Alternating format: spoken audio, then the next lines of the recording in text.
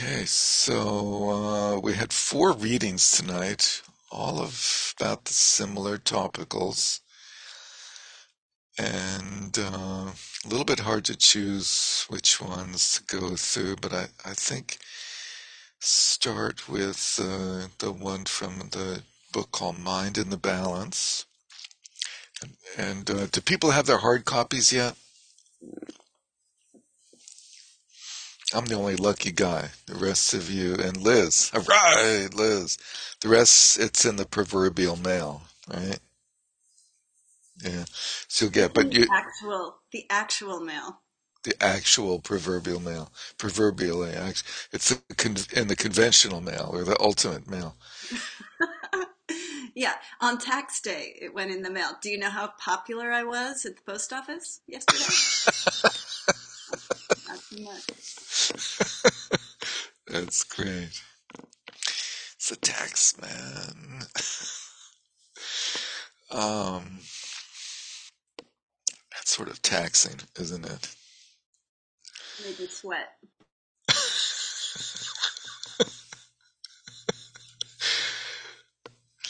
It's a good image, Liz, at the post office with a stack of. Anyway, so you have the stuff that was circulated by PDF by the real mail called email. And there's 4 documents. One of them was called the ground. I think the PDF is called the ground state or the ground something ground something. Everybody find that one? Anybody not able to find that one? The ground state of consciousness, chapter 12 from Mind in the Balance.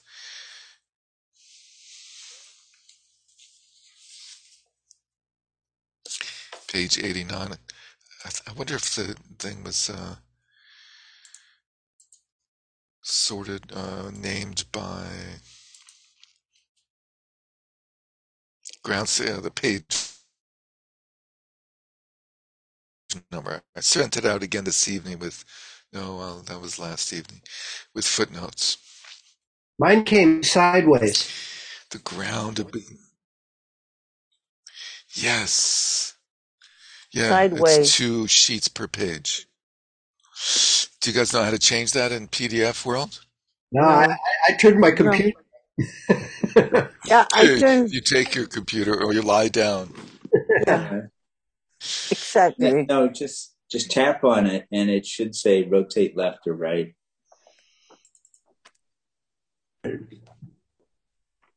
How's that work? In the left margin.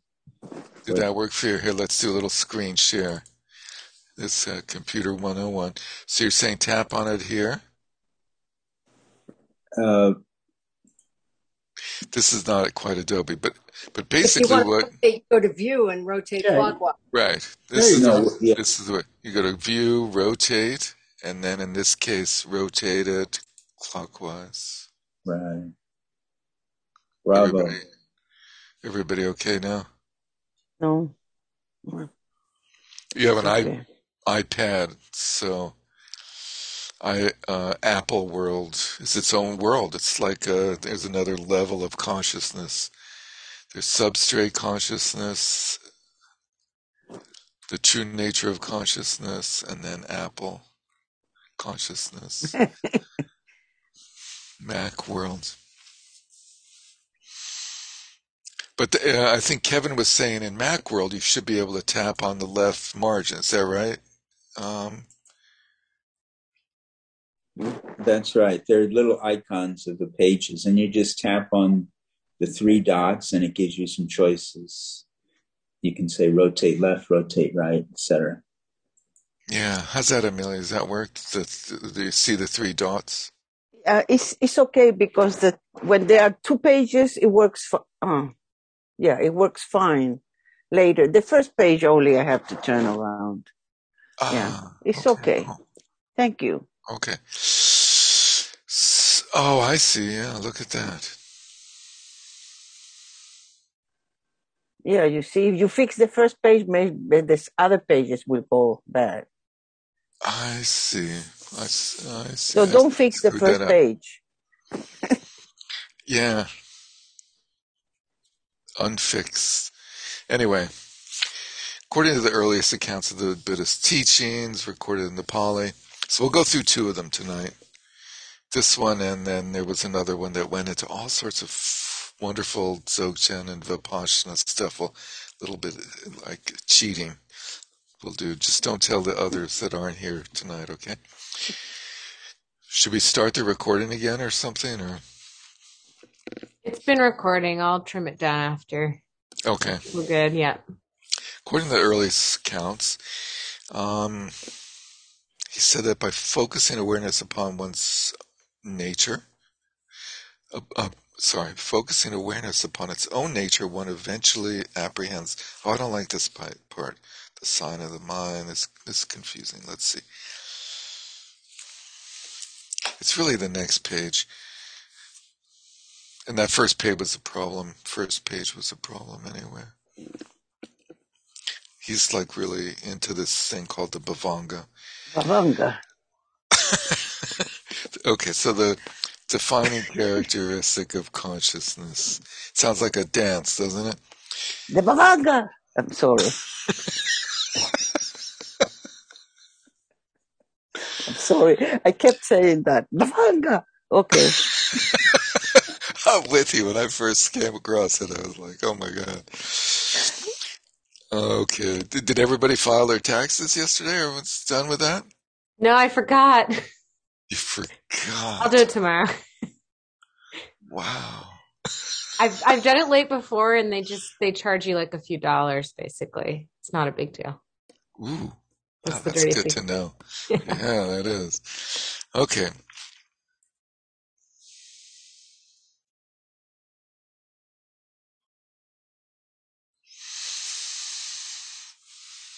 According to many advocates of the Mahayana school of Buddhism, so the next page, the defining characteristics. Consciousness is characterized by two fundamental qualities, luminosity and cognizance. Luminosity is clarity, the reflective quality of mind. That's my gloss. He's about to give his. Cognizance is the knowing quality. To get some idea, imagine you've been immersed in a sensory deprivation tank. He seems to love this tank thing also. He uses that a lot. So efficient, you're entirely unaware of your body environment. Your physical senses pick up nothing. Imagine that all discursive thoughts, images, other activities of the mind subside. I guess in this case, he didn't have the double shot of espresso that he did last week, right? So thoughts subside in this tank. Even in this state of profound inactivity, kind of acuity appears to your awareness. Now he's telling us that this is going to happen. This is a assumption on his part, but none of us have done this. But he's saying that maybe this would happen. And this appearance is produced by the mind's luminous quality, a kind of acuity. Nothing else is happening. He's trying to draw in and give us like a semblance of what this might be by imagining that you have nothing going on in this mind, but like this just open clarity of space. This appearance is produced by the mind's luminous quality. In addition, there's an immediate sense of being aware, and that is an expression of the mind's, too, is an expression of the mind's luminosity. Consciousness not only illuminates this vacuity and its own presence as awareness, it also knows that the space of the mind is empty and that there's awareness of the space, this knowing and cognizance. Anyway, I don't know. That wasn't that clear, was it? I had a hard time, in other words, figuring out what to read for this class. Let's see. In the preceding chapters where he goes through shamatha, you may bring previously unconscious memories, fantasies, and so forth into awareness or common experience of mental states is heavily edited and processed by the habitual structuring of mind. So we tend to experience this state of thinking and emotions as normal.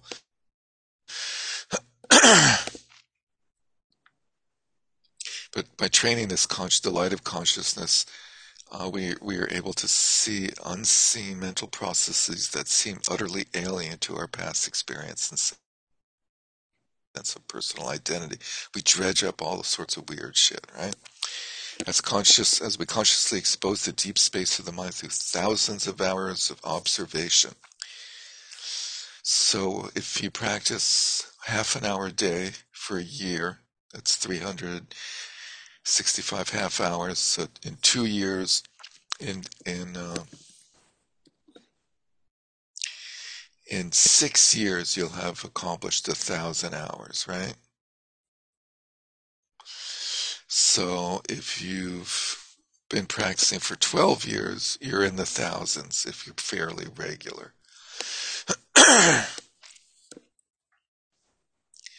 People here have been practicing for 12 years. Anybody? Give or take. Let's see. We penetrate normally hidden dimensions that are more chaotic. Levels where the order and structure of the human psyche are just beginning to emerge. Strata upon strata, mental processes previously concealed within the subconscious manifest. Skimming to the next paragraph, the culmination of this meditative process is the experience of the substrate, Alaya Vijnana, which is characterized by the 3 traits of bliss, luminosity, non-conceptuality. And the interesting part is that bliss does not arise in response to any sensory stimulus, for the physical senses are withdrawn as if in deeply asleep.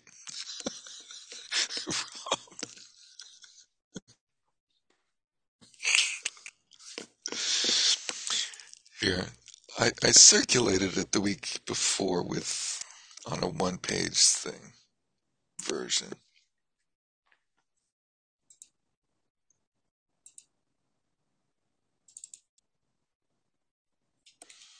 No, I didn't. Shoot. So that doesn't work for you, huh? The 3 dots and the tapping? Okay. I guess what, I have to download it and then maybe? Yeah, that's probably true. See, I don't know if the browser viewer will do it. Okay, I'll see what I can do.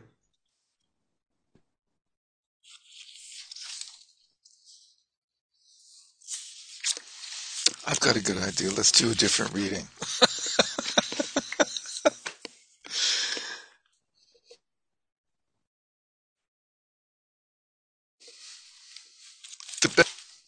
Why not? Okay. One's called the 3 natures of the mind. It's from Fathoming the Mind. I got it now. Apparently. Am I back? It's in and out. Sort of. So did you hear that? The 3 natures of the mind from the book Fathoming the Mind.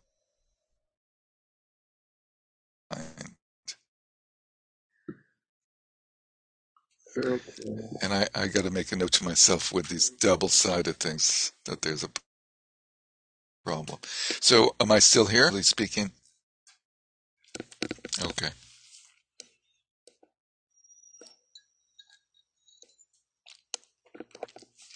First, there's the essential nature of the mind. And this was the one that we've spoken about this earlier. Cynthia pointed out that this is a confusing term because in some traditions or teachers' worlds, the essential nature of the mind means the ultimate nature of the mind. And here, in this case, it's important to know that when he says the essential nature of the mind, he means the true nature of the relative samsaric mind. Rob, you got this one? Everyone okay? Got it? This is the best one anyway. To understand what is meant in Buddhist context by the essential nature of the mind, we may contrast this with its manifest nature, the practice of taking the impure mind as the path, also called settling the mind in its natural state.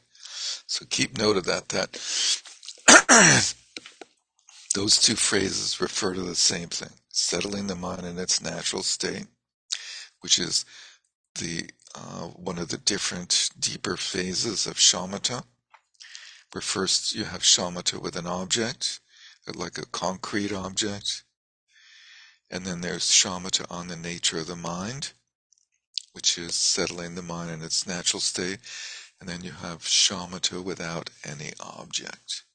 So those three levels of shamatha, and he gives them different names in different places, different readings, which is very confusing.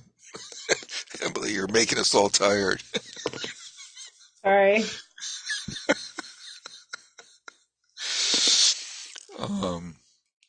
And he's saying that's the same as taking the impure mind as the path, because this practice of shamatha on the nature of the mind just focuses right on the mind. It doesn't deal with some object like the breath, like some external object or a visualized object or thoughts, which are all content of mind.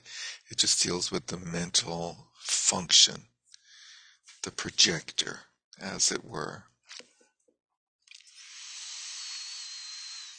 Is a sophisticated method for examining the manifest nature of thoughts, which includes memories, desires, emotions, and all manner of mental appearances from the vantage point of the stillness of awareness. One may observe with an increasingly rigorous internal objectivity. It's funny, funny idea. The circumstances by which mental events arise, how they are present once they've risen, and how they vanish. That famous practice that is the essence of Mahamudra, and also the introductory practices of Dzogchen, which is looking at where mental material comes from, where it is when it's present, and where it goes when it dissolves. Derek? Yes. I mean, I think we mentioned this in previous classes, but this sounds very much like Vipassana investigation, as you said, like Mahamudra, like looking at where they're coming. And yet he's been so adamant about the necessity for shamatha. And then when he talks about advanced shamatha, it sounds like he's already switching to investigation, which is interesting. It is interesting. This one practice, so there's two parts to what you brought up. And this one practice sort of spans shamatha and vipassana, and it appears in both. And interestingly, when you look at what Trungpa Rinpoche taught, and in particular, what I'm referring to is like what he taught at his first seminary, which was 1973. Mm-hmm. And that's like his first time when he's got his senior students he's been working with for all of 3 years.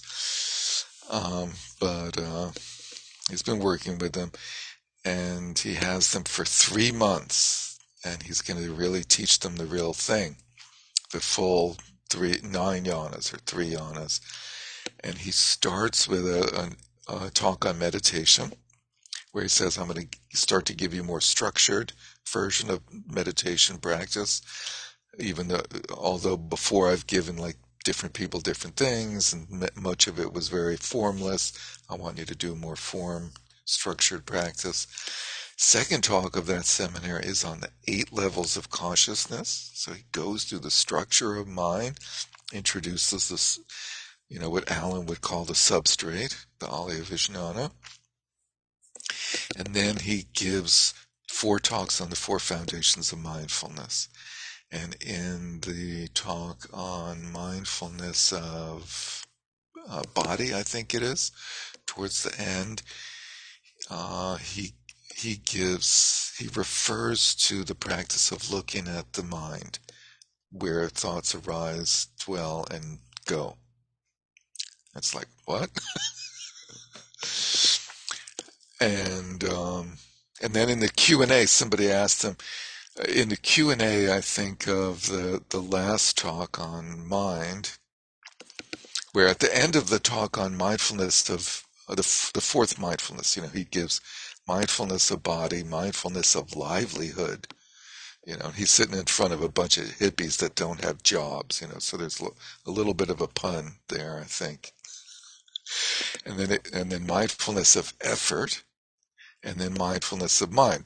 Very different from the traditional versions or common translations. And finally, at the last talk, in the fourth talk, he goes through what he calls nyams, or temporary appearances, temporary meditative experiences, and he says there's two types. One type is the three qualities of bliss, luminosity, and non-thought, and he portrays them sort of as a trap. He has this negative gloss on them. Don't get, caught in these. And then he presents the five, and I think he characterizes those three more as like temporary, and he uses this image of like a patch that wears off, or like mist that dissolves. And then he says there's this other set of five that portray progressive experiences along the way. And it's the waterfall, and then the fast river, and going to the ocean, right? And then somebody asks him, are you giving us a different four set of mindfulnesses than the traditional one? And he says, no, I'm doing the same thing. I'm just using more practitioner-oriented language. Go figure. And then somebody asks him, are these shamatha or vipassana? And he says, no, these are shamatha.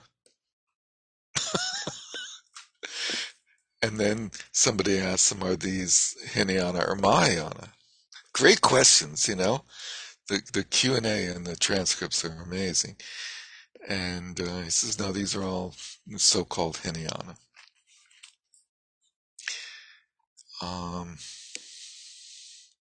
Anyway, so I brought this up because... So you're saying in the mindfulness of body, he kind of touches on just this point. He does. He mentions this technique. Okay. Yeah, he mentions counting. Yeah, it's odd. But in other words, this one technique seems to span both. Because in the practice of settling the mind in its natural state, you're looking at the nature of mind. And the nature of mind is that it's constantly arising in this content. And so without paying attention to the content, you're looking at the quality of experience that's happening. Mental experience, divorced from the content of that mental experience. The other reason I mention it's just because I'm fascinated by that he presented that order of topics where he goes into the 8 stages of consciousness at the beginning. It's totally not your average presentation of Hinayana.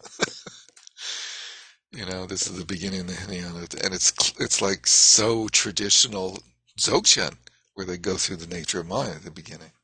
And they do this whole thing of mind as primary and blah, blah, blah. Anyway, then the other thing is that this presentation here has some stuff about Vipassana in it, which is why I said earlier that this one is very interesting, and it's sort of a little peek into the area of Vipassana. So that was a long-winded response. In classical Buddhist practice of closely applying mindfulness to the mind, one also examines whether mental phenomena are stable or in constant flux. So he's going through the traditional version of mindfulness practice, which uses, in his opinion, the 4 foundations of mindfulness as an insight practice. And insight in the so-called classical Buddhism, which would be what we currently call Theravada, or Hinayana or early Buddhist teachings, insight is focused on the three marks of existence, which are impermanence, suffering, and essencelessness, right? One also examines whether mental phenomena are stable or in constant flux, are veritable sources of well-being or not, or fundamentally unsatisfying, and whether they are by their own nature I or mine, the three marks of existence, or simply events arising in dependence upon prior causes and conditions. That's a pretty leading tip there, isn't it? Moreover, a central theme in such investigations is to determine which mental factors play crucial roles in afflicting the mind and triggering harmful behavior, and which give rise to a genuine sense of well-being for oneself and others. So a central theme is, noticing what to accept and what to reject, what qualities are positive, supporting qualities on the path, and which ones are not. And also, interestingly, in that early seminary by Trungpa Rinpoche, in the talk on livelihood, so-called, towards the end of that talk, he talks about well-being. And he gives this image of there being three types of well-being, like a mountain, like a lake is the third one. I can't remember what the second one is, but he uses this image of a ladle. Remember, he gives this term and says it's a ladle that you can hold and it like fits in your hand nicely. Anyway,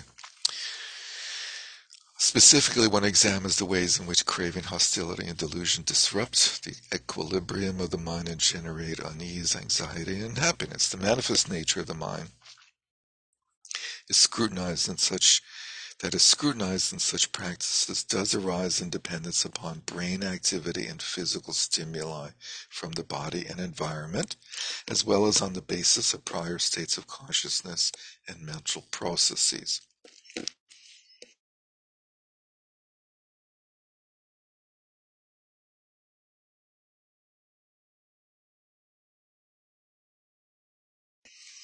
So we'll see.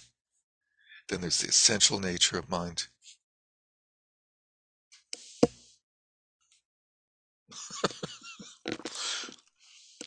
Was it frozen? Just for a sec. You're back now, though. My computer went at me. Anyway, so this mind is strongly configured, conditioned by many environmental, physiological, and psychological factors that are uniquely human. So interestingly, he mentions that, acknowledges that the mind is impacted by the brain, right?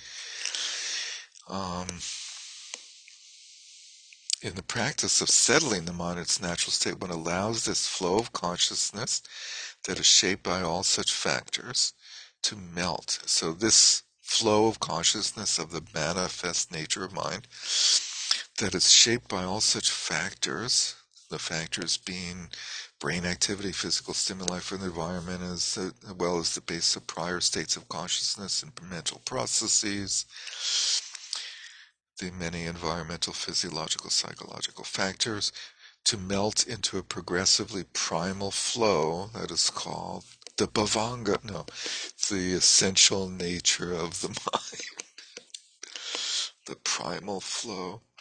The relation between the manifest and essential nature of the mind may be likened to that between a specialized cell, such as a neuron, and a stem cell. Stem cells is configured by biological factors to become any one of a variety of specialized cells.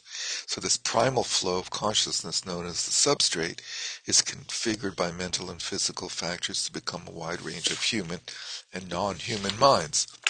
First indication that non-humans also have a bhavanga or a alaya vijnana substrate consciousness.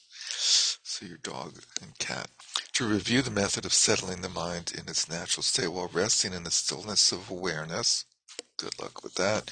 Withdraw the attention from all 5 domains of sensory experience and focus single-pointedly on the domain of mental events, observing whatever thoughts arise without following after those pertaining to the past or without being drawn into those about the future. So this is the other very typical scheme that's introduced in Mahamudra, is not following after the past, the future, nor fixating on or clinging onto the present. Do not try to modify, block, or perpetuate any mental events that arise, but simply observe. So that's not clinging to the present, modifying, block, or perpetuate any mental events that arise, but simply observe their nature without letting your attention be drawn away to the reference of thoughts or images. The reference being, when you have a thought about ice cream is the referent, and the thought is just the mental energy. So observe the nature of the thought, the mental energy of thought. So first you have to distinguish what those two are, and that's not immediately obvious, but hopefully at this point from your practice you have some sense of what's the difference between a thought and the content of thought. Sustain the flow of mindfulness without being distracted by any objective appearances to your 5 physical senses and without identifying with any subjective mental impulses or processes. Sustain the stillness of your awareness in the midst of the movements of the mind. As the Buddhasamanthabhadra, who is the Dharmakaya aspect of Buddhahood in the Nyingma tradition, explains in the Vajra Essence. So there's this text called the Vajra Essence, which is one of a number of texts received as terma by this gentleman, Dujam Lingpa, and is one of the main texts that Alan has received from Gyalcho Rinpoche, his teacher, guru for the Dzogchen teachings. And so he's translated and taught and has books about this gentleman's texts, a number of them. And if you're interested, you can find them from Wisdom Publications or the usual, like Amazons and so forth. And so there's the Vajra Essence is a text by Dujam Lingpa. It's actually it's another terma, but it's a commentary on a short terma that he received earlier called the Sharp Vajra of Awareness, Tantra. Just to try to confuse you and sidetrack you there a little bit. Anyway, this guy, blue-colored guy, says in this other book, fluctuating thoughts do not cease. However, mindful awareness exposes them so you don't get lost in them as usual. So this is the main technique of Vajrayana, is that we don't actually have to subdue our thoughts and harness them and eliminate them or train them to focus on just one thought at a time, which is, when we focus our mind and concentrate on an object and go into an absorption trance, if we were to, we're still in thought. We just have thought about one thing over and over again. So we have one long continuous stream of thoughts about the same thing. But it's still thought. We're still in the world of thought. And so the Vajrayana approach is don't bother trying to focus your thoughts on one thing. Don't pay attention to your thoughts. Don't get lost in them. By applying yourself to this practice continually at all times, both during and between meditation sessions, everybody in your family will think that you've totally lost. Right? If you don't pay attention to any of your thoughts, you won't do anything rational. Anyway, that was a sidebar. Eventually, all coarse and subtle thoughts will be calmed in the empty expanse of the essential nature of your mind.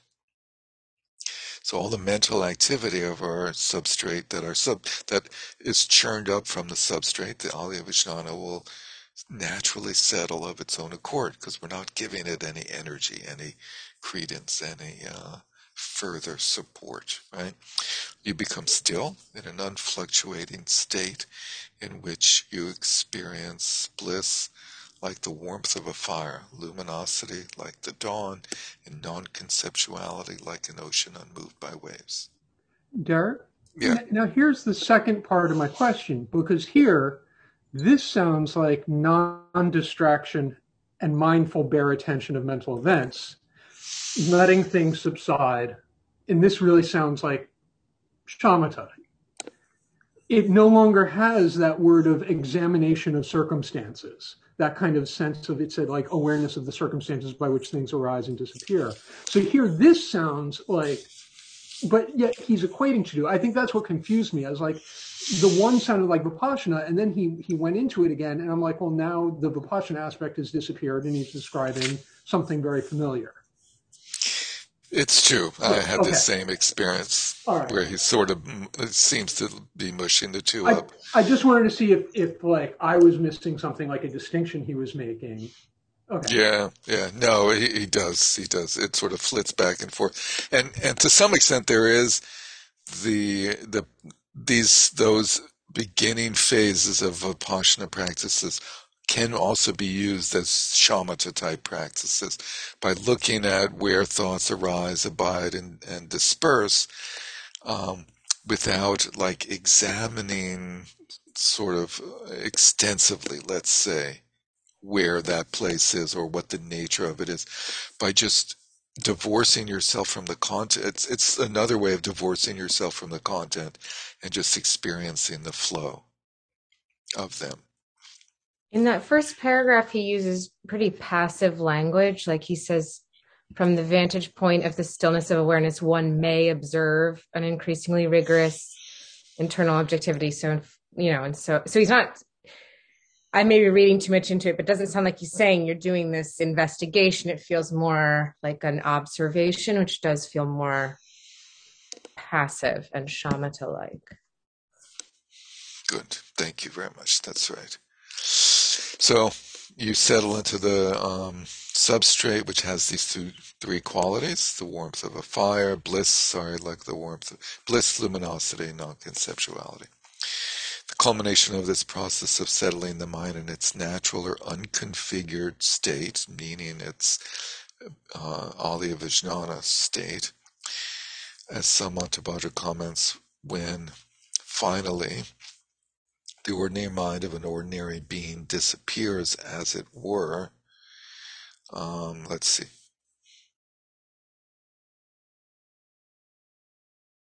Oh, I see. This is not printed. Well, I don't know. Finally, the ordinary mind of an ordinary being disappears, as it were. Consequently, compulsive thinking subsides, and roving thoughts vanish into the space of awareness. You then slip into the vacuity, the empty quality of the substrate in which self, others, and objects disappear.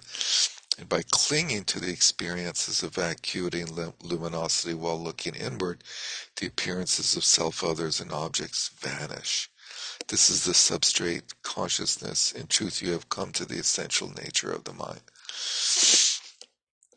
By clinging to it, as in an absorption state, you would then suppress the arising of objects, the manifestation of objectification. All sensory and mental appearances are illuminated or made manifest by this substrate consciousness, but it does not enter into or cognitively fuse with these appearances.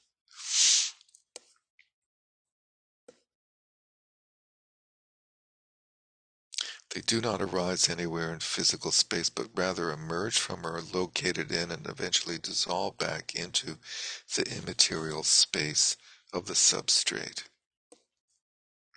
But he says it does not enter into or cognitively fuse with the appearances. I found that confusing at first, but I think he's talking about there's no sense of identification of perceiver and thought. And we saw this term of cognitive fusion earlier, which is not like which is the sense of identifying with our thoughts, with the content of our thoughts. The substrate is clearly ascertained when the mind is completely settles into its natural state, but you also enter into this state in deep sleep, not this stare. This state in deep sleep, deep dreamless sleep, when you faint, and in the culminating phase of the dying process. As noted above, the three salient characteristics of the substrate are bliss, luminosity, not conceptuality. When experienced from within the context of the ordinary mind, which presumably would be the what he called earlier as the manifest nature of mind, the three primary mental afflictions of craving, hostility, and delusion, i.e. the three roots, are seen to be highly toxic, disruptive influences on the mind. So normally the three roots take over our mind, but when these same mental processes are viewed from the perspective of the substrate consciousness, one recognizes that their essential natures correspond respectively. I hope you found this interesting. This is like the key to how to transform the poisons into wisdom, is to see their essential nature, right? Like when we go through the five kleshas. Desire is bliss. Desire is bliss. Yeah, the Illusion is spaciousness, right? non-conceptuality, that's right. And hostility is clearly you don't know what's going on. Clarity. Clarity. I think it's extremely interesting because I mean, when caught in the moment, if there's a chance to just reflect even for a half second on that, I mean, that's a powerful fulcrum. Yeah, flip it entirely, right? Yeah, so remember that next time. maybe next week it'll happen too. But that's the real issue, is remembering the instructions. Yeah, as it happens. Let's see. From which each of those afflictions arises as these primal qualities of the essential nature of mind become conditioned and manifest in the ordinary human mind, they become the afflictions. But their essential nature is not toxic in any way. The emotions are pure in nature, right? We've seen that in the Vajrayana, and that is the Vajrayana path. The substrate consciousness is known by various names within the Buddhist and other contemplative traditions. In the text, the commentary on Bodhicitta, and interestingly, he says attributed to the famed Nagarjuna. So, Nagarjuna is famous for his Mula Madhyamaka Karika, which is the root verses on the middle way. That has 27 chapters and is like emptiness, just like over and over and over again. And he goes through 27 different topics, all your major favorite topics in Buddhism. He goes through them. And then he has 5 other texts that are similar, that focus on emptiness. And those are the 6 collections, the collection of reasoning that has 6 texts. And scholars, as they're known in the West, nerds in the West who like study the language and the appearance of texts in so-called historical record, find that these texts like appeared in the same period and they have the same character characteristics linguistically and blah, blah, blah. And they say, okay, the same guy wrote these texts. And then there's all these other texts that are attributed to Nagarjuna in the collection of literature that came from India to Tibet, which has been assembled into this thing called that in English we would say the canon, the Tibetan canon. Boom. There's the one set that's the Buddha's teachings, the Kanjur, and then there's the Tenjur. That's the writings of Nagarjuna and other great masters. And in that, Nagarjuna is attributed with a bunch of other texts, including this text, the commentary on Bodhicitta, and then this other text called Praise to the Dharmadhatu. He has 3 series of texts. There's the series on reasoning. There's the series of praises. He has 3 praises, one to Dharmadhatu, one to, I don't know, something else. And then he has a series of teachings to, I think the second set is where all the teachings to kings come in. He writes these long texts to various kings. And then he has all these Vajrayana texts that are attributed to him. One of the most core Vajrayana texts called... Okay. That means that I'm going off on a tangent, right? That's what happens. Anyway, attributed. I'm glad he said that. So, when iron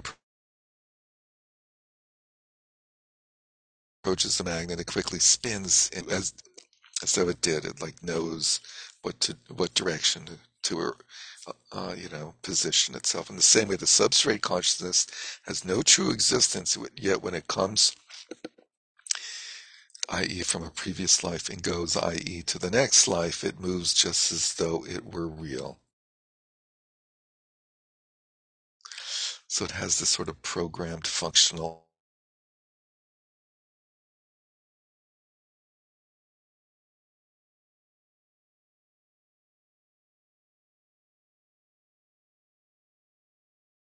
the way it functions is this. Okay, and so it takes hold of another lifetime in existence. In Mahayana Buddhism, especially as interpreted by Lama Allen's hero, Tsongkhapa, this foundational level of consciousness has also been called the subtle mind and the subtle continuum of mental consciousness. In Theravada Buddhism, the same phenomenon is known as the Bhavanga, or the ground of becoming, and in the early Mahasangha,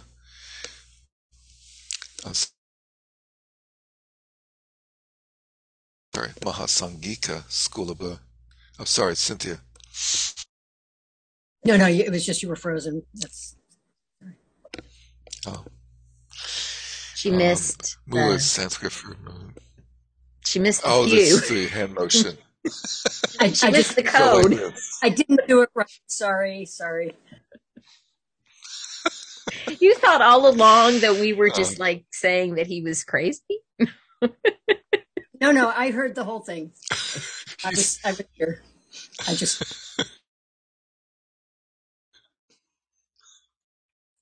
The root consciousness that acts as a support for visual consciousness, etc., just the root of a tree sustains the leaves. The meditative level at which one has completely settled the mind in its natural state corresponds to the achievement of the proximate meditation or threshold of the first dhyana state, right? So this is the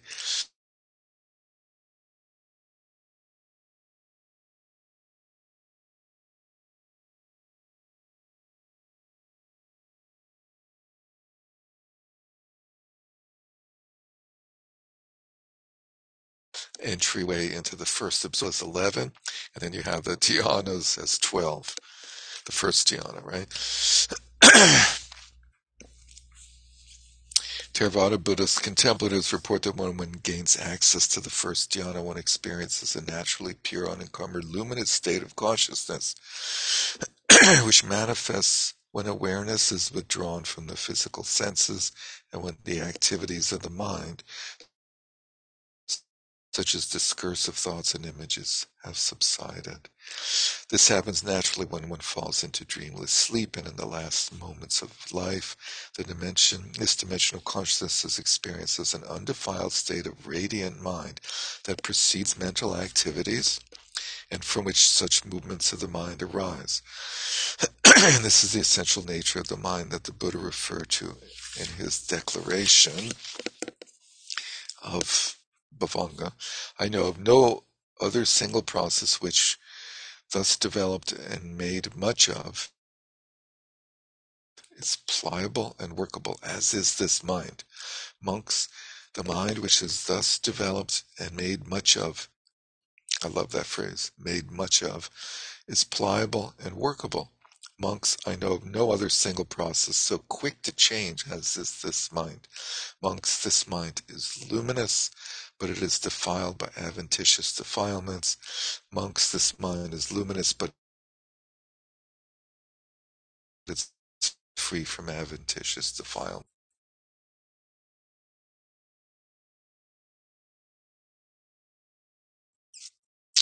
Right, so version that has footnotes. It's not in the source book, unfortunately, but it shows you the sutra reference to this where he mentions the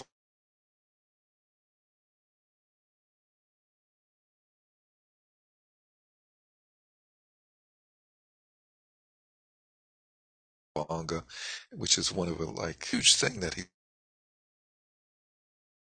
says in the Pali Canon.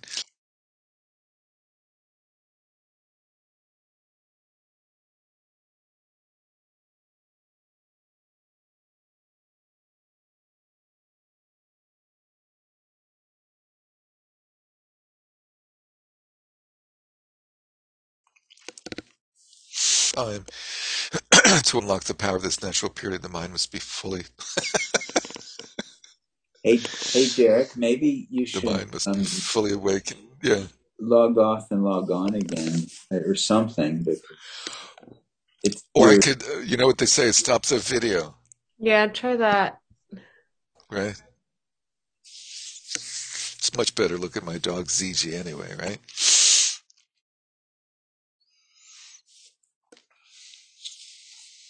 Oh.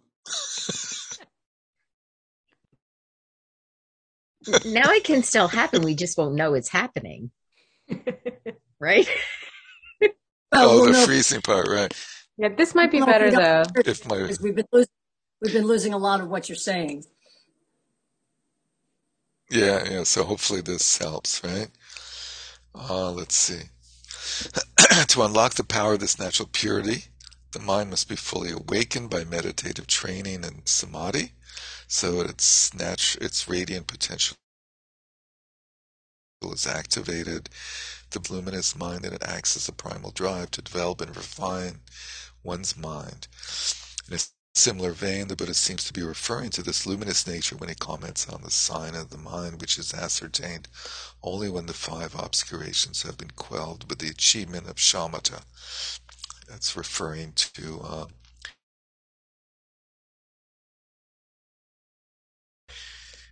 this thing that happens in absorption practice where the sign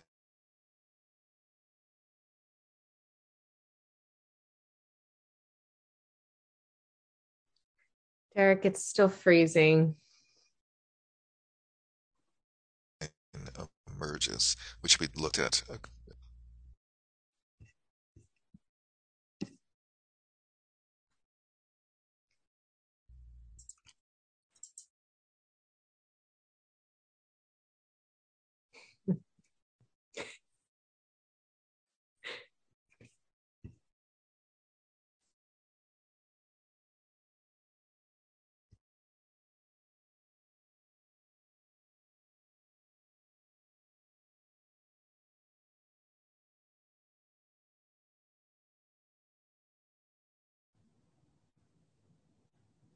Now it seems worse. I wonder why, all of a sudden. I mean, normally his connection is good. Yeah, it's never happened. There must be something strange afoot.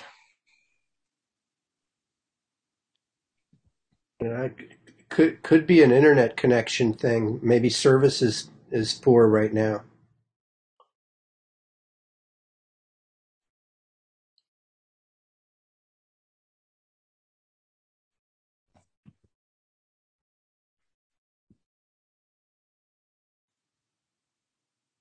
What are you guys up to? Hey. Welcome back.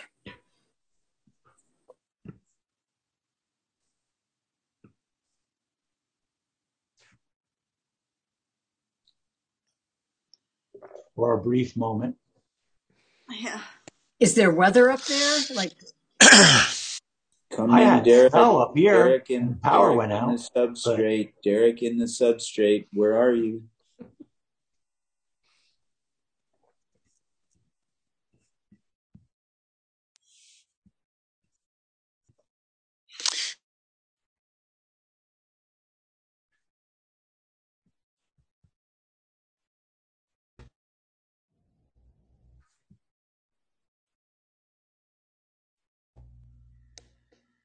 Or something with the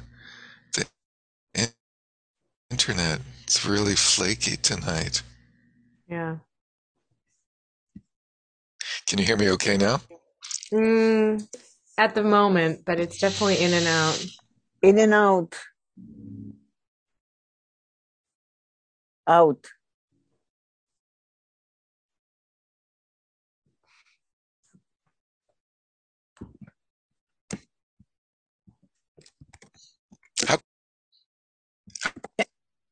I wonder if you could sign in through like a phone, because then you'd be using a different type of connection.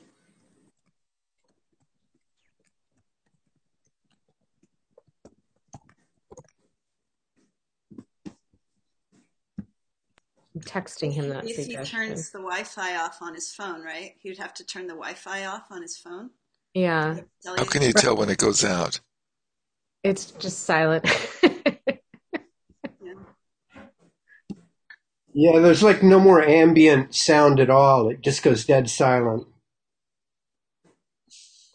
Oh, here we go.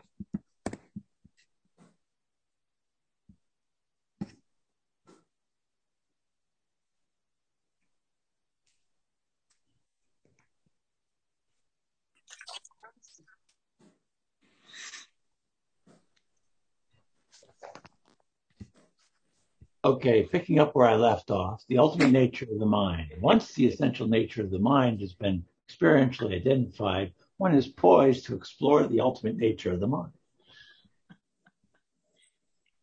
I know that word, phenomenology. Derek, are you there? I am, yeah. Keep going. Well, how about let's just talk through it instead of reading it all. So now he's going into the Vipassana practice, right? Can you see me at all? We don't see you, but we hear you. Oh, here. How's that? You look lovely. I can't see you. I can't figure out how to change my view. So I see everybody. You can only see four people on the phone at a time. Okay, whatever.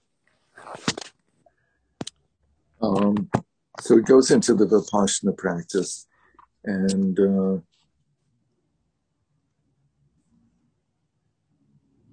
so contemplatives trained in settling the mind in its natural state by closely applying mindfulness of mind are able to observe how objective mental appearances emerge from and dissolve back into the substrate.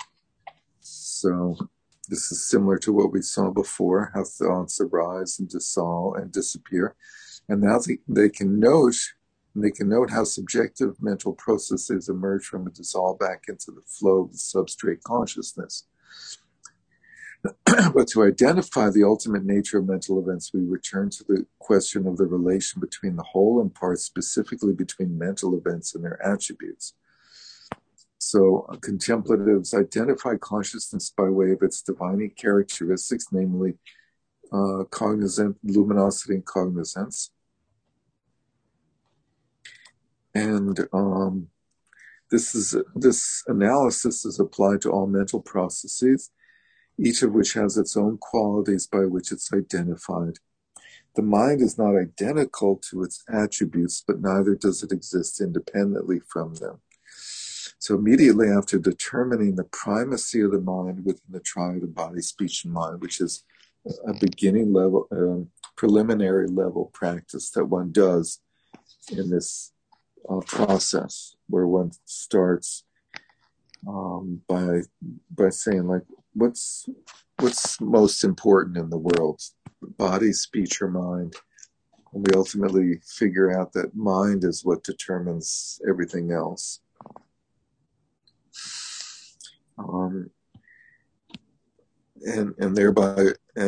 Following that, we establish the mind as baseless and rootless.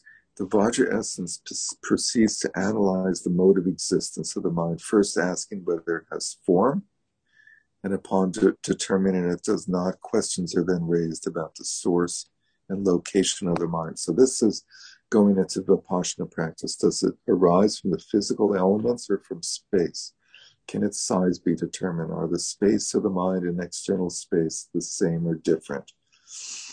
The conclusion is that the mind is the very nature of space. Its luminosity is indivisible from space itself with no duality.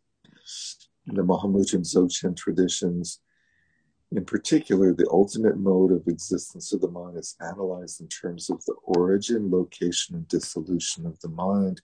Karma Chakme highlights the efficacy of first exploring the ultimate or actual nature of the mind as a means for subsequently fathoming the ultimate nature of all other phenomena. Training and probing into the origin, location, and dissolution, he asserts, cuts through conceptual elaboration, so it's easy to learn, understand, know, and realize. Doing it from the outside is an endless process of cutting through needles and branches. And the Tibetan Dzogchen master Lerab Lingpa, also known as Terchen Sogyal, the famous Sogyal Rinpoche's prior incarnation, summarizes how the mind's nature is ascertained as a result of such investigation. And the quote is, therefore, however much mere appearances that are empty of cause, consequence, and essential nature may arise in the aspects of birth, cessation, and abiding of a deceptive mind, or else in the aspects of origin, location, and destination. From the very moment they arise, ultimately such movements, and transformations have never existed. Recognition of that is known as realization of the actual nature of mind.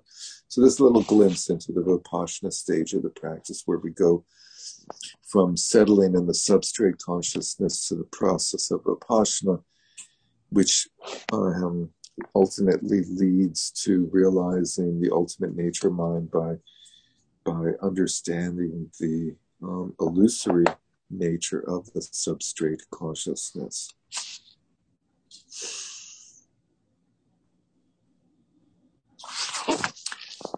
Let's see. Let's skip that quote, after which Alan says, this concise mode of analysis regarding the origin, location, and destination of the mind is emphasized in these two traditions of contemplative inquiry as the most effective first step in realizing the emptiness of inherent nature of all phenomena. While Buddhism as a whole presents a wide variety of methods for refining one's attentional skills by means of training in shamatha, strong emphasis in Mahamudra and Dzogchen is the practice of settling the mind in its natural state, known as shamatha focused on the mind, versus the wide range of other practices we find in the Buddhist tradition, ranging from loving kindness to the practice of the different kasinas, or the emblems of the energies of the four elements: earth, water, fire, and air, and so forth. In contrast to the common approach of first studying the Madhyamaka treatises on emptiness, based on the Perfection of Wisdom Sutras, which is what many of us have done for years in these courses, And then turning to meditation, the great adepts of Mahamudra and Dzogchen encourage us first to achieve shamatha by focusing on the mind and then be introduced to the Madhyamaka view of emptiness and Mahamudra Dzogchen views regarding the transcendent nature of consciousness, known as the indwelling mind of clear light, primordial consciousness, or pristine awareness. So this is sort of a way of understanding the way Trungpa Rinpoche taught meditation, with the technique of letting go of the in-breath. It's basically this Dzogchen and to some extent Mahamudra technique of introducing students to the nature of their mind in a more direct and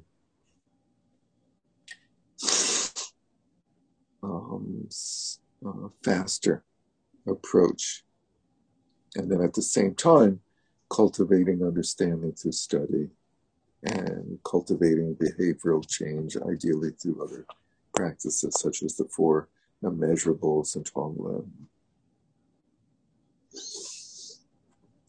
When the many veils that obscure the essential nature of the mind have been gradually removed through the process of settling the mind in its natural state, the nature of conditioned consciousness is seen nakedly, and while sustaining its immediate awareness of the essential nature of the mind with relative ease, one can recognize that it is devoid of its own intrinsic identity, one that could exist independently of the conceptual framework within which is identified and demarcated from all other phenomena. So, achieving shamatha and then looking at the nature of the mind in a madhyamaka fashion, and thereby realizing the absence of intrinsic identity of the mind, instead of focusing on the absence of intrinsic identity of phenomena or the self in any other sort of larger way, just focusing exclusively on the mind. So we're alternating between an experiential situation and then a kind of a discourse where we sort of give ourselves a view. Yeah, I don't know about the giving ourselves a view, but or adopting a view. Ideally being introduced to a view, or we're gradually gaining a certain view, understanding a certain view of the nature of the mind. So the inconceivable experience gets a conceptual translation. One way or another it does, right? So the traditional version is we start with the description, the definition of what is inconceivable. We learn about inconceivable nature of reality. And then they're comparing that to working from the outside inside, starting with the outside of a bush, trimming the leaves and so on and so forth. And that's the gradual path of the sutra system of Hinayana and Mahayana. And Trungpa Rinpoche even uses that analogy of cutting back from the outside of a plant. In one of his books, I think it's Myth of Freedom, maybe, he says we're not able to go right directly at the root of the mind, but we start from the outside, trimming the leaves and so forth. And that's working with thoughts in shamatha practice. But at the same time, he's also, which he doesn't reveal initially, or we don't really make it obvious to students initially, but at the same time, by virtue of not having a focus on the in-breath, we're introducing the possibility for those who were highly intelligent, let's say, to start to look at what's going on the in-breath? What is the nature of experience when it has no task to accomplish? And some of the readings tonight we're talking about control. This whole thing of controlling the breath. There was a long section tonight about controlling the breath and how a lot of people find it hard to not control their breath when they're given the task of meditation on the breath. And a lot of people experience this, and they experience constriction in their throat or their lungs because they're paying so much attention to their breath. They end up trying to modulate the breath. And so we keep repeating over and over again not to manipulate the breath. Whatever it is fine. People are smart, and obviously they know, with a calm, smooth breath means that you're in a deeper state of mind. And so they try to achieve that deeper state of mind by manipulating the breath, and that leads to problems.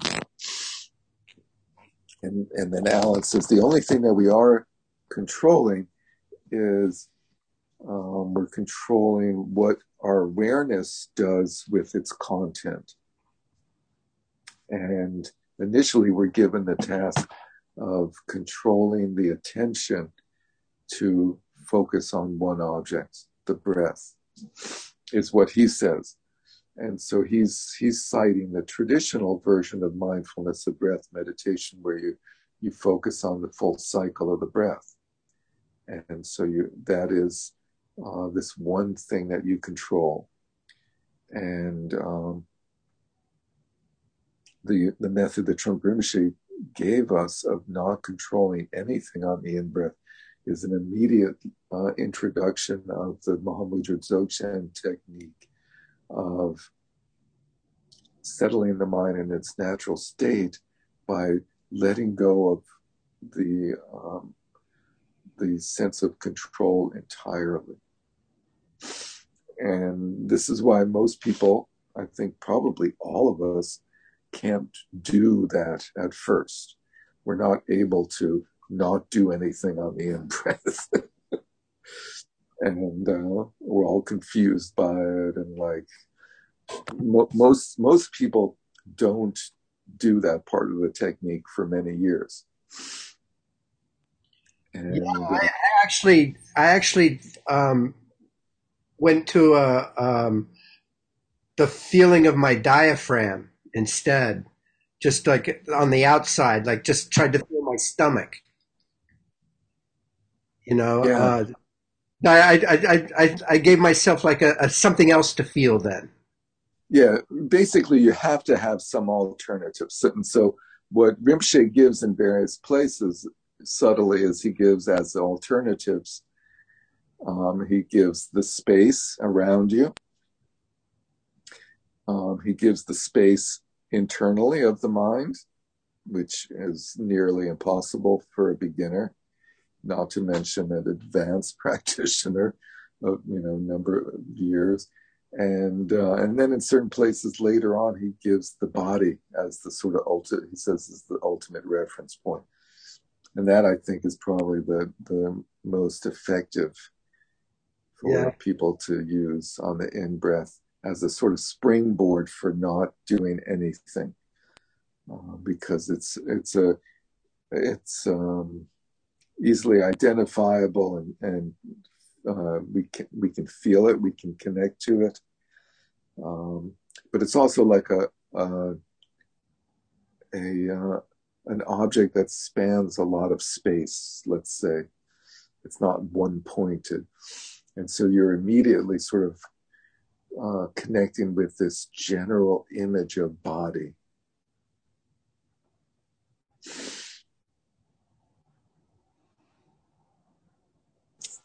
And that's one of the readings that we were talking about control. I also love the ego unemployment term. Right. You have to file for unemployment. The ego has to filed for unemployment insurance compensation. So let's go to the transcendent nature of consciousness on the next page. And but by the way, up above that, he goes through on the top of the page, it says, all Buddhists refute the inherent existence of the I or personal identity, for the self is nowhere to be found among the 5 psychophysical aggregates. And so he's going through, like he's touching on traditional Vipassana meditation techniques. And he's being trained in Madhyamaka, being trained in the Gelugpa tradition. He immediately touches on what Gelugpas touch on when they go through the absence of essence of self of the person, is they say that this does not refute the relative self. And they always quote the Buddha, who used the term self in a relative way, or the term I in a relative sense, and they cite these as support for the idea that there is still a relative self on a relative level. And he quotes this famous supposed quote that the Buddha said on his deathbed, where he says, "You must be a refuge unto yourself." Are people familiar with this quote? Be a guide unto yourself, be a light unto yourself.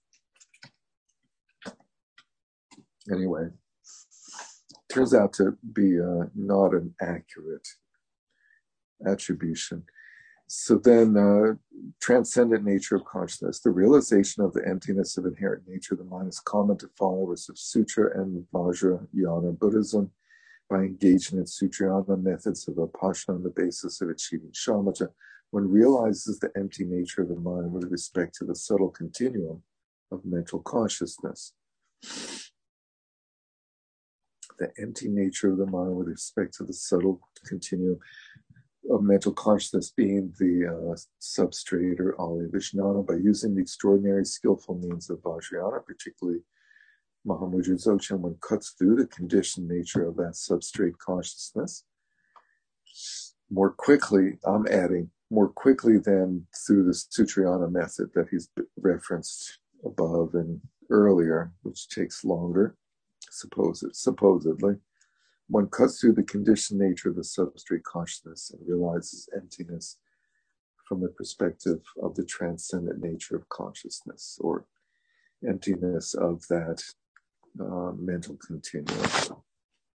And he quotes from the Vajra Essence. Previously, your intellect and meditation demarcated outer from inner, grasped them as being distinct. Now, ascertaining that there is no outer inner, you come upon the nature of great all-pervasive openness, which is called meditation, free of the intellect and devoid of activity. In such a meditative state, motionlessly rest your body without modifying it, like a corpse in a charnel ground, and your voice rests unmodified, dispensing with all speech and recitations, as if your mind were a lute with the strings cut. And that is the second of the 3 images that Rinpoche uses when he talks about well-being in that mindfulness of livelihood talk. And let your mind rest without modification, naturally releasing it in a state of primordial being without alternating it in any way. With these 3, dispensing with activities of body, speech, and mind, you settle in meditative equipoise, devoid of activity, having cut through the substrate. And what was it? The key aspect is not modifying, unmodified. And he gives another quote from Duja Lingpa in this other text by him called Buddhahood Without Meditation, which, if it were that easy, would be an extremely popular technique. Although there is no outer inner with respect to the grounded being in the mind, self-grasping simply superimposes boundaries between outer and inner, and there's no more than that. It's no more than that.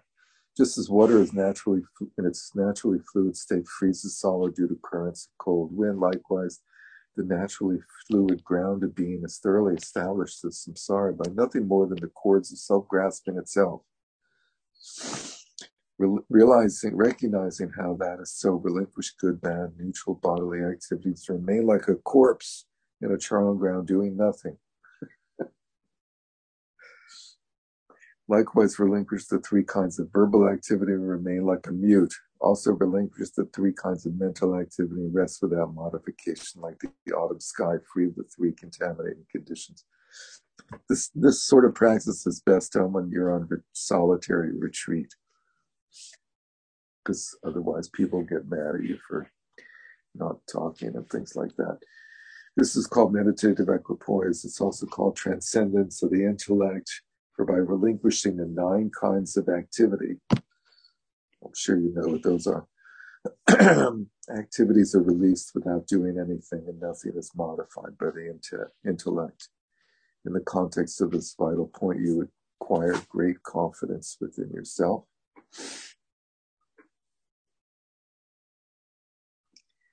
And then he talks a little bit about open presence, and goes through another one who was sort of pet peeves, where you find this term open presence used a lot these days in various presentations of meditation, and people affiliated with the use of the term open presence in Dzogchen, and he goes to some lengths to assert that the use of open presence in Dzogchen is a very specific, highly advanced experience, as opposed to, and is not what people are talking about more generally.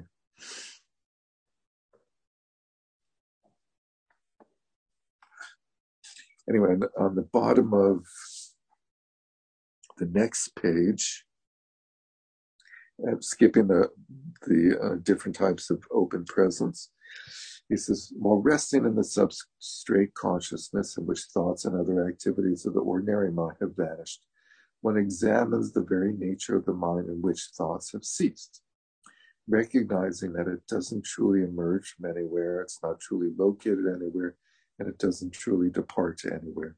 It's inherently empty of any real origin, location, destination. One then examines the nature of the awareness that's come to this realization, recognizing that there's no difference between the awareness of which one is aware and the awareness with which one is aware. The dichotomy of subject and object melts away, and one then rests in open presence with no striving, effort, modification, no activity of any kind. All the activities of the conditioned mind of a sentient being are suspended, and one cuts through the substrate to realize the emptiness of the open expanse of the space-like nature of awareness, i.e. the true nature, the ultimate, true, transcendent nature of consciousness. So this is reminiscent of the 4 absolute bodhicitta slogans that occur at the beginning of the 59 slogans of Atisha. Slogans numbers 2 through 5 are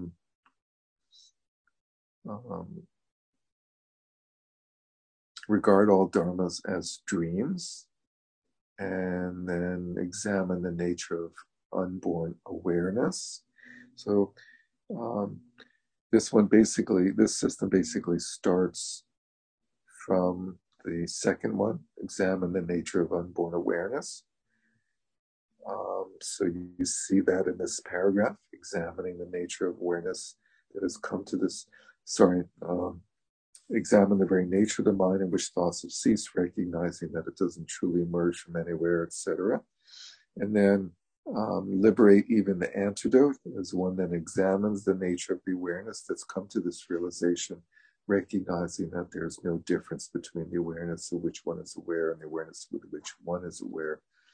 And the dichotomy of subject-object melts away, and then rests in the alaya, the essence, is the last of those slogans. and it refers to the state of being, so to speak, that is beyond the Alaya Vijnana.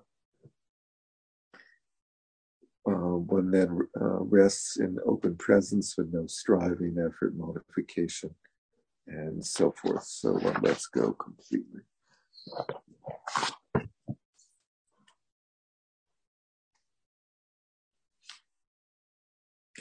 Let's see, on the next page is a couple of little interesting things just to conclude. He affiliates the three qualities of the nature of the essential nature of mind with the three kayas. So although the three qualities of the substrate are qualities of the samsaric fabric of mind, the Alaya Vijnana, they are also the three qualities when they are liberated. They're also the three qualities of the transcendent nature of awareness or being, as portrayed by the three kayas. So at the top of the page, this is the view of the great perfection, referring to what went before, in which one experiences the one taste of all phenomena, samsara, nirvana, as being equally pure, expressions of pristine awareness. So pristine awareness is the term that he uses to identify the enlightened, the state of enlightened being that resides beyond the essential nature of mind, which is the Alaya Vijnana, the empty essential nature of this awareness. So the empty essential nature of this, the empty nature of the Alaya Vijnana is transformed into the Dharmakaya, its manifest or luminous nature, the Sambhogakaya, and its spontaneous expressions of limitless compassion, which would be, what's the third quality of the Alaya Vijnana that's missing? You have the essential nature of awareness, the luminous nature, and the spontaneous expressions. So one of them is clearly luminosity. And then the other two qualities are emptiness or non-conceptuality, and then bliss.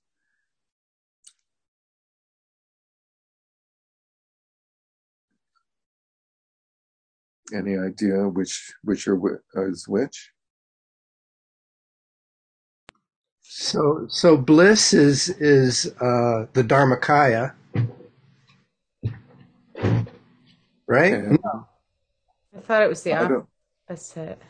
Not I would have said luminosity is Sambhogakaya, or is luminosity Dharmakaya? no. Luminous nature is called the Sambhogakaya. He says that. That one's clear. Right, so bliss then is the Dharmakaya, and the Nirmanakaya is spaciousness. Do others agree with him? I disagree. Opposite, yeah. Because they often talk about the third, the Nirmanakaya, and compassion. They use the term compassion, even though they're talking about that spontaneous, unstoppable display. So bliss body, right? Isn't that the bliss body? And usually the Sambhogakaya is called the bliss body, and here it's affiliated with luminosity and not the complete enjoyment.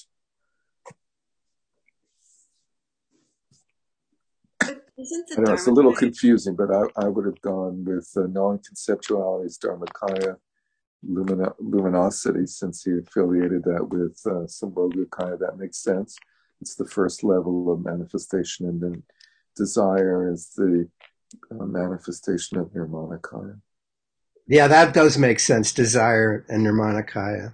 Yeah, that makes a lot of sense. And altogether, it's called the Swabhavakaya.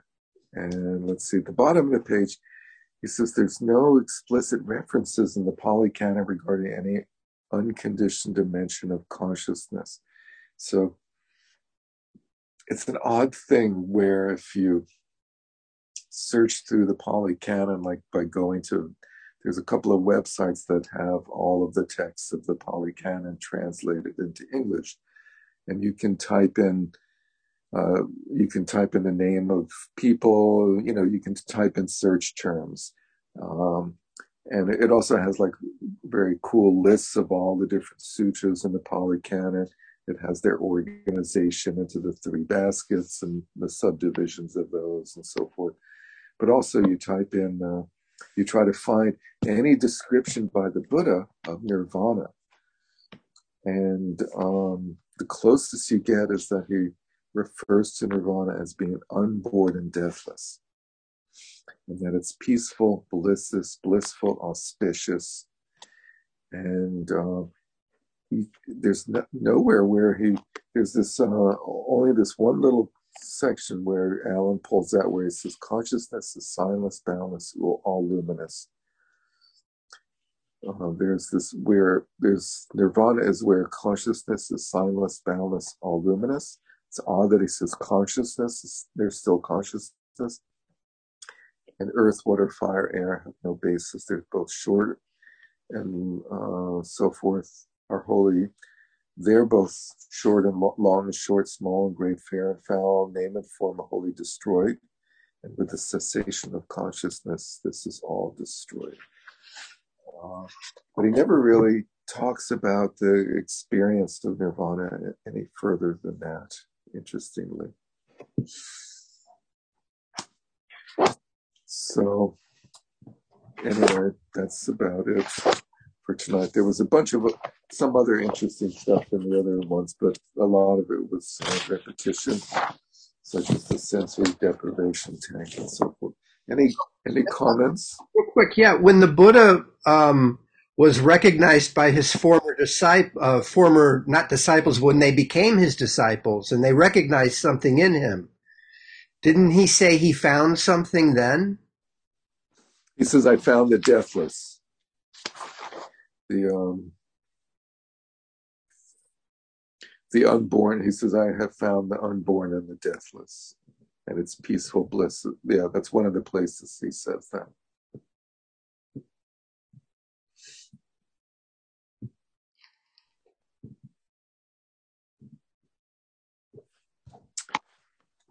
What else? Anything else? So the basic idea is the structure of mind as being, like the first 7 consciousnesses, and then the 8th consciousness as being, important to remember that he's calling it the essential nature of consciousness, the 8th consciousness. And then beyond that, breaking through that is the true nature or primordial nature of awareness. What is Alan calls it, primal awareness or something, pristine awareness. So what do you say we all go on a field trip to do a sensory deprivation tanks? There's a place here in Mount Kisco. You all in on that? With the double espresso. Right. We go to the coffee shop nearby beforehand and get double espressos and then go into the deprivation tank. You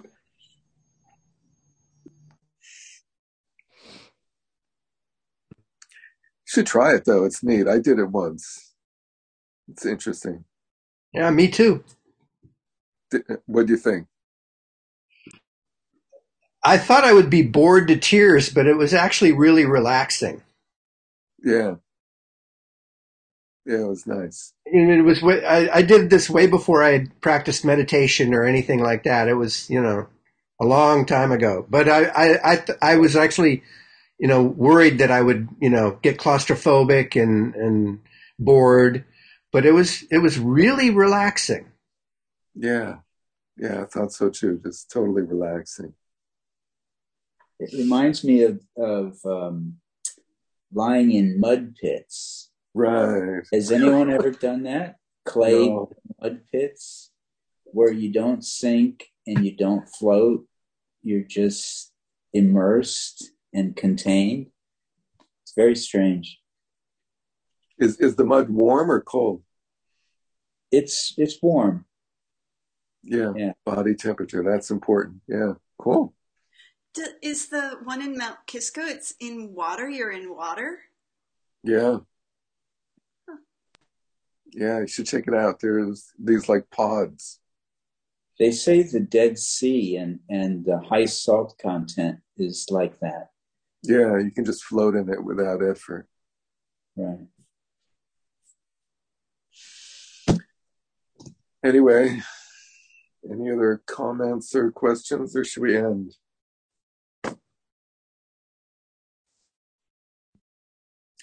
By this merit may all obtain omniscience, may defeat the enemy wrongdoing from the stormy waves of birth, old age, sickness, and death. The ocean of samsara may free all beings.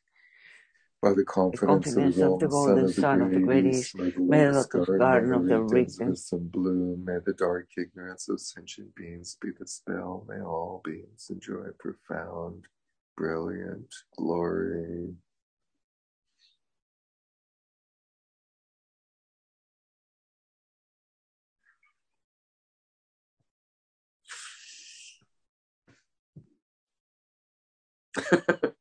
Thank you, everyone. Take care. Thank you, Deb. Bye. Be well. See you next week. You too.